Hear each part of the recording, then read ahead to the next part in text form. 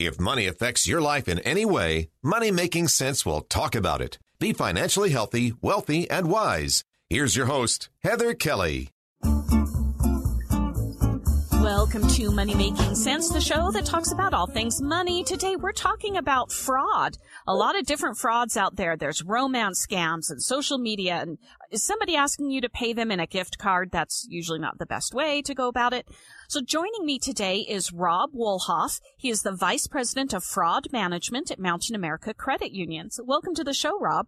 Thanks, Heather. Appreciate you having me on your show. I want to get right into it on romance scams because not that I was a victim myself, but somebody tried to make me respond to them on a Facebook post. Yep. And the thing that's ironic about this is what I've discovered is that most people who are trying to commit the romance scams will use a picture of somebody that maybe already have been in the news or somebody that looks somewhat famous, maybe not George Clooney's face, but they're going to, find somebody like that. So here in Utah, he used to be a mayor of North Ogden named Brent Taylor, and he died in Iraq during the war.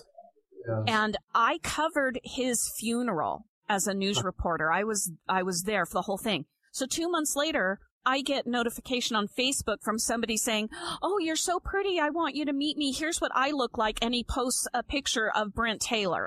Oh my gosh. Oh no. I'm like, yeah. You picked the wrong person.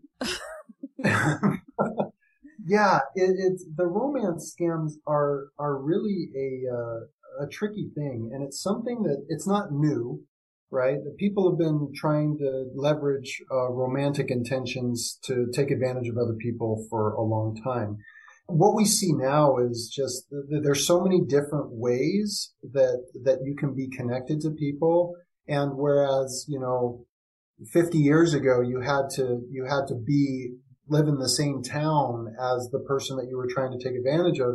Now with social media and the internet and things, you could be halfway around the world, and that anonymity and that digital layer that's in between the victim and the perpetrator really helps facilitate these types of romance scams. And one of the things that is really, really tricky when it comes to fraud, and in particular with a romance scam, but not necessarily only in a romance scam, is this element of emotion, right? So in the romance scam, they're trying to leverage the love and the romantic feelings, or just the feeling of companionship and not feeling lonely anymore, right?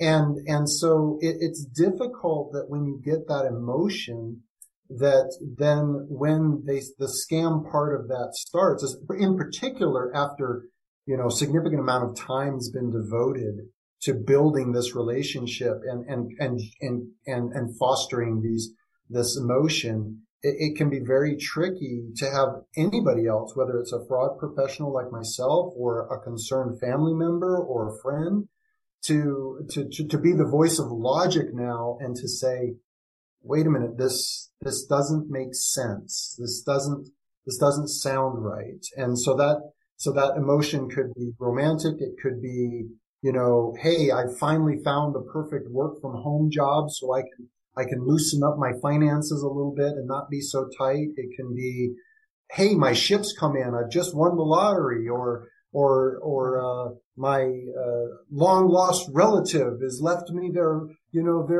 inheritance. And so it's whatever that emotion might, and sometimes that emotion might be a negative emotion like fear.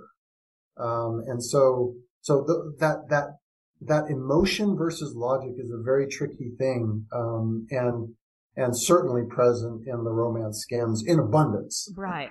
So I'm thoroughly disgusted with the people that try to do any type of scam, whether it's romance or, like you say, oh, I've won some money and I'm just trying to give it away. And of course they're not. But what intrigues me more than that is the people who fall for the scams. Now I want to take out the elderly because, a lot of them do have confusion as they get older. There could be some form of dementia or something, and that's a little bit easier to prey upon. But I want to take the people like myself.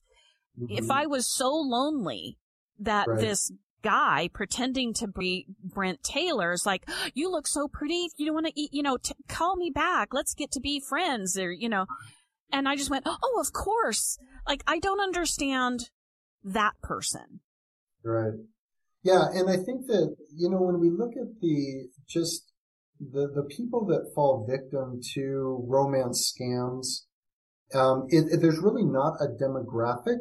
Like, you can't just say, well, it's only young people or it's only middle-aged people. It's more nuanced than that. And the thing that I think most people, what catches most people unawares is the amount of time that a fraudster will take in fostering that relationship. And in a romance scam in particular, they're playing the long game, right?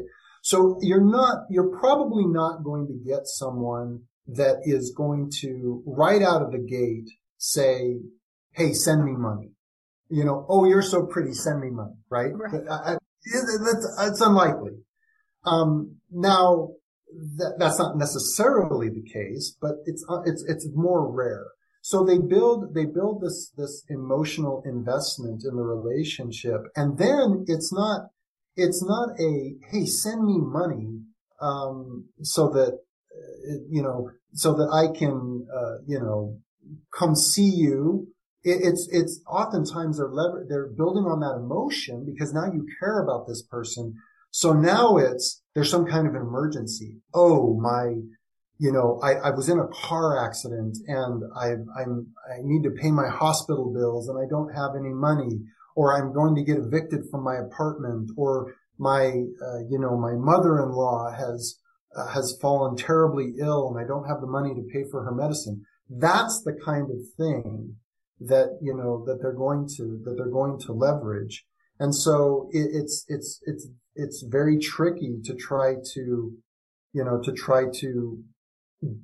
decouple, the emotion from this, especially when they're building on these emotions where you have, now it's not just love, now it's love and concern and it's urgency, right? Yeah. So it's a difficult thing. And another thing that I would point out is I think one of the things that, maybe puts people inappropriately at ease is they think, well, I don't have money, so nobody can take advantage of me financially, right? So somehow I think that there's this perception that, well, if I were a rich widow, then I would need to be more concerned about who I associate with online. But because I don't have any money, who's gonna take advantage of me? And so that I think is something that people need to be aware of, is that just because you don't have money doesn't mean you can't be taken advantage of. Yeah. Financially. Because if you only have $1,000 in your bank account, a scammer will take that $1,000 and try to get more. They don't care. Yeah. So this is what this is going to look like. So, Heather, you're so pretty. I'd love to get to know you better.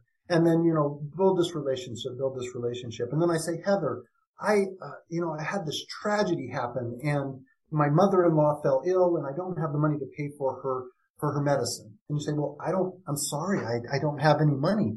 And they're like, well, that's not a problem because I've got this check, but I don't have any way to negotiate this check. I live in, some remote area. And oftentimes it's things like, speaking of Brent Taylor, I'm deployed.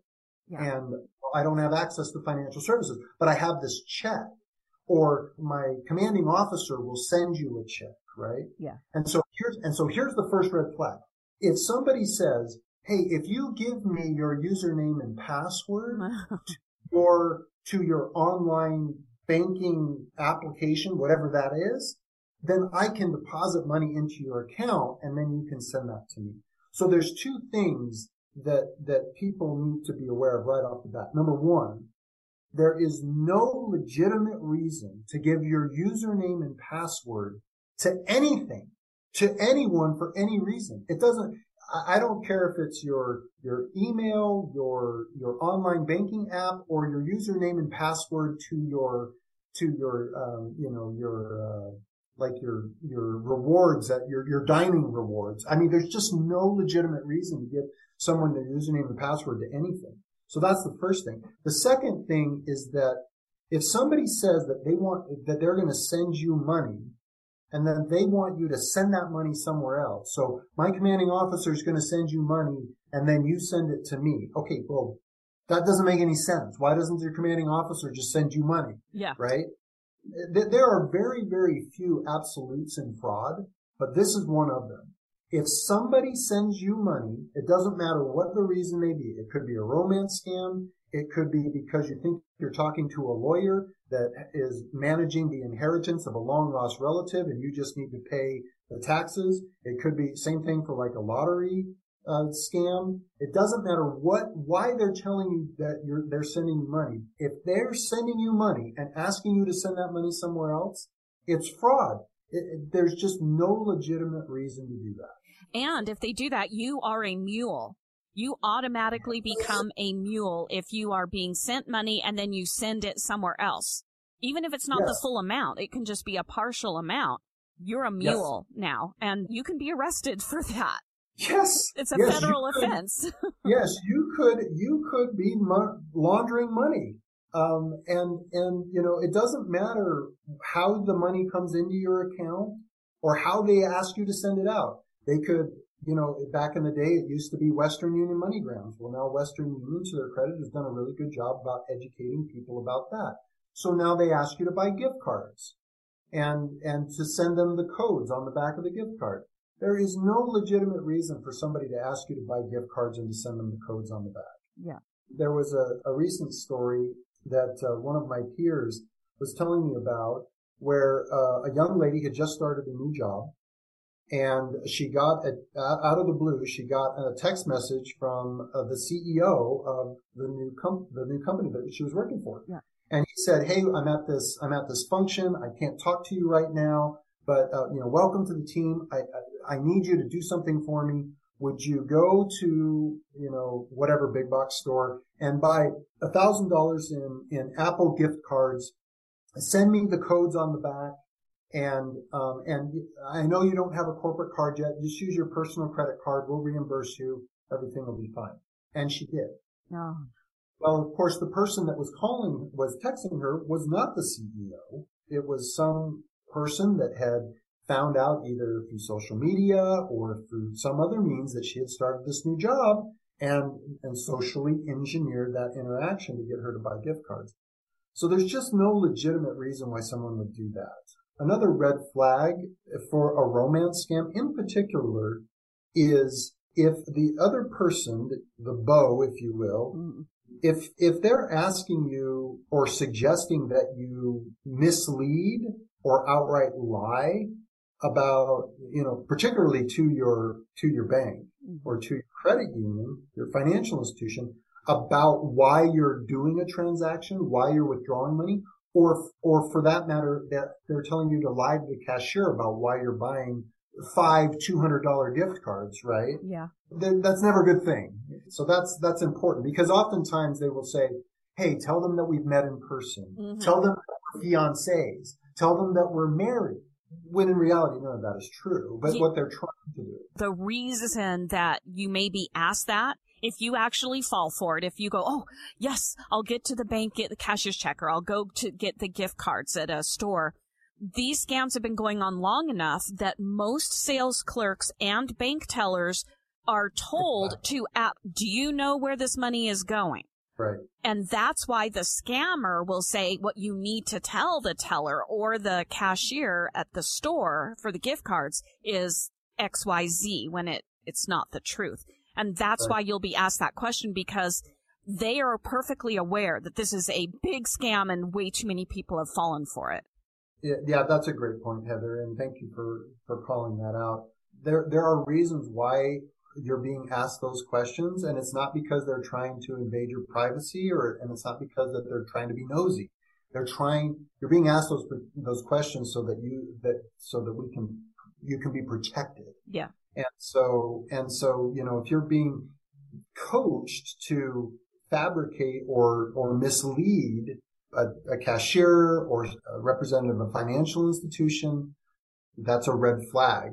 And again, it goes back to that emotion versus logic. The emotion is, I've got to help this person that I love, or I got to perform well at my new job and impress my new boss, right? Yeah. So that's a great point. We're going to take a break. When we come back, we'll go a little bit more into some of the social media scams and the cashier check versus gift cards. So we'll be right back with Rob Wolhoff. He is a Vice President of Fraud Management at Mountain America Credit Union.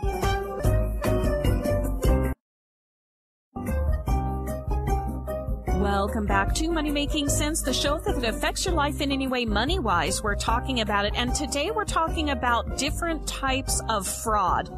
We've already covered romance scams, a little bit about social media. A lot of these romance scams these days happen over social media. So joining me is Rob Wolhoff. He is the Vice President of Fraud Management at Mountain America Credit Union. Rob, at the end of the last segment, we talked a little bit about how bank tellers, if you come in and go, I need $20,000, and they'll be like, well, wait a minute, where are you going to give that $20,000? Not because they're nosy, they're trying to protect you. Right. But what if I'm not there in person? What if I'm just sitting at my computer and either the phone rings or I get an email from somebody at my bank saying, oh my God, we've been hacked. You got to give us all your bank account numbers and all that so we can get it all changed and get you taken care of. Yes. And that's a really insidious trend that we're seeing right now throughout the financial services industries is it's common for fraudsters to impersonate representatives, and in particular fraud representatives at financial institutions. And so it'll look something like this. And what makes it really insidious is that financial institutions do contact their customers because they monitor for fraud and they monitor for unauthorized transactions. And so when you get a phone call from somebody claiming to be from your financial institution, and by the way, the phone number on the caller ID looks like the phone number at your financial institution, that's not an unusual thing. But this is where it gets unusual. And the thing is you get the phone call, and a legitimate phone call from a legitimate financial institution, if they're trying to verify a fraudulent transaction, they are not going to be asking for information. They are going to be giving information. So it'll sound something like this. Hey, Heather, this is Rob from Mountain America Credit Union. Do you have a few minutes? We were monitoring your account for some unusual activity that flagged, and I just want to take a few minutes to verify a few transactions with you. Can you do that for me? And then you'll say, sure. And then I'll say, on your debit card ending 1234, we see a transaction at a King Soopers grocery store in Colorado for $400.25. Were you traveling in Colorado recently? Then you could say, yeah, no, I wasn't, or yes, I was, right? Right. And so a legitimate person is just going to be giving you information. Did you do this transaction? Did you do this card? Now, here's what a fraudster is going to do. A fraudster is going to call up and say, Heather, thank you for taking my call. This is Rob from Mountain America Credit Union. I've got this urgent situation. We're monitoring your account. We see that your account's been hacked and that fraudsters are draining your account as we speak. But before we can take care of it, I need to verify you. So Heather, in order to verify yourself so that we can take care of this and stop these fraudsters from draining your account, I need you to give me your username and password. Okay. So you give them your username and password. Okay. Thank you, Heather. Just one more thing. I need the code word on your account. What's the code word on your account? You give the code word on your account. Okay. Thank you, Heather. Okay. Just one more thing to verify you. I need the 3-digit code on the back of your debit card. Can you give me that? So they keep asking for information, and all the while they're collecting this information, and then they're using it in real time to steal money from your account. Because what you don't realize is that now this fraudster's accomplice is now calling your financial institution, posing as you, and giving them all of this information that you're passing along. So the first thing that people need to realize is that no one should call you and ask for information. And if they're asking for your username and password, we talked about that before. There's no reason to give out your username and password. If they're asking for any type of personal information, bank account info, any type of information. And the best thing to do if you get that phone call is to hang up, look up the legitimate number, and call them back. Yeah. That's the same procedure if you're getting a call from your financial institution, or if you get a call from, let's say you get a call from the IRS and they claim that you owe a bunch of money and that, that you're going to get arrested if you don't pay your taxes in gift cards, immediately, right? Yeah. Well, the legitimate IRS would never ask you to pay for taxes in gift cards. Right. So if you get that urgent call that's trying to, create that urgency and that emotion, the best thing to do is to hang up, look up the legitimate number, and then call them back.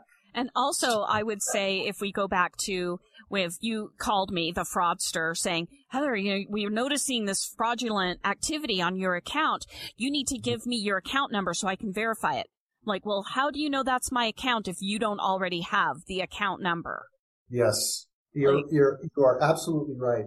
Another thing that shows up in this type of situation, but not only in this situation, is when someone will call you up and they'll say, well, in order to verify you, I need to give you a 6-digit code, right? Well, the reason why they are asking you for a 6-digit code is because, again, their accomplice is impersonating you, mm-hmm. and the legitimate institution is trying to verify the accomplice with the 6-digit PIN, right? And so the legitimate PIN gets sent to the legitimate member, but the member gives it to the person that called them. There is no reason for somebody to call you and give you a PIN to verify yourself. Now, if you call someone else, right? Right. That's different. But if somebody calls you, a 6-digit code doesn't do anything. It just tells them that they're talking to you, which they already know because they're talking to you. Right. And we see that that was very common on classified ads. Fraudsters would respond to classified ads, and then they'd say, well, the person selling, right? I need to send you a 6-digit code so that you can prove to me that you're not a fraudster. Well, how does sending you a 6-digit code prove that you're not a fraudster? Right. Well, in reality, what the fraudster's doing is they're taking your phone number and trying to enroll it in Google Voice. Google Voice is sending you the 6-digit code to enroll your phone number in Google Voice, but the fraudster's the one that's enrolling it. And so now if you give them that code, they can now use that code to use your phone number to commit fraud. Oh, lovely. So there's just no reason for somebody to contact you and ask you to give them a 6-digit code or to ask for any of this personal information. I got a text from myself once. Somebody spoofed my phone number and texted me. I don't even remember what the reason was, but somebody trying to get something, and it came from me. And I'm like, how did that happen? So what was really funny is I tried to reply, and it just replied back to myself. But yeah, it was one of those, I think I had to, click on a link or something inside, which I didn't do. But yeah, I was like, why am I texting myself? Which I wasn't. Somebody spoofed my number. Yes, and that's why when we were talking about before, when you get this phone call and your caller ID may show that it's the phone number is from your financial institution, it's because that caller ID number has been spoofed. They are basically masking the legitimate number that they're calling, which is not hard to do. So and to your point about links and text messages, don't. Now there's a little subtle variation that we're seeing lately with regards to these text messages. Because I think people are starting to get aware that, hey, don't click on a link. If you see a link in an email, don't click on it. If you see a link in a text message, don't click on it, which is great. And you should not click on a link in an email or a text. But what we are seeing now, and my peers are reporting this, is that what's happening is that you're getting a text message that says, hey, there's been an unusual transaction on your account. Was this you? Reply yes or no. Yeah. So so there's no link in the text, but when you reply to the text, now you're getting that phone call from that person that's impersonating, your financial institution. And now they're saying, hey, creating all this urgency. I need to verify you now and all of this stuff. Yeah. So if I received a text that says, is this your account? We noticed some fraudulent activity, yes or no. Instead of replying, delete the text completely. Just delete it so that you don't have temptation. But then call your institution separately and go, I got a text. Was this from you? Yes, exactly right. That's exactly right. Because then that way you know that you are talking to the correct person. Again, just like that hang up, look up, call back. It's the same thing. Delete the text, look up the legitimate number, call them back. Yeah. No financial person is going to be upset if you hang up on them. The scammers will be, but if you, Rob, were to actually call me, if I was a member of Mountain America Credit Union, and you told me that, I would be like, ha, bull.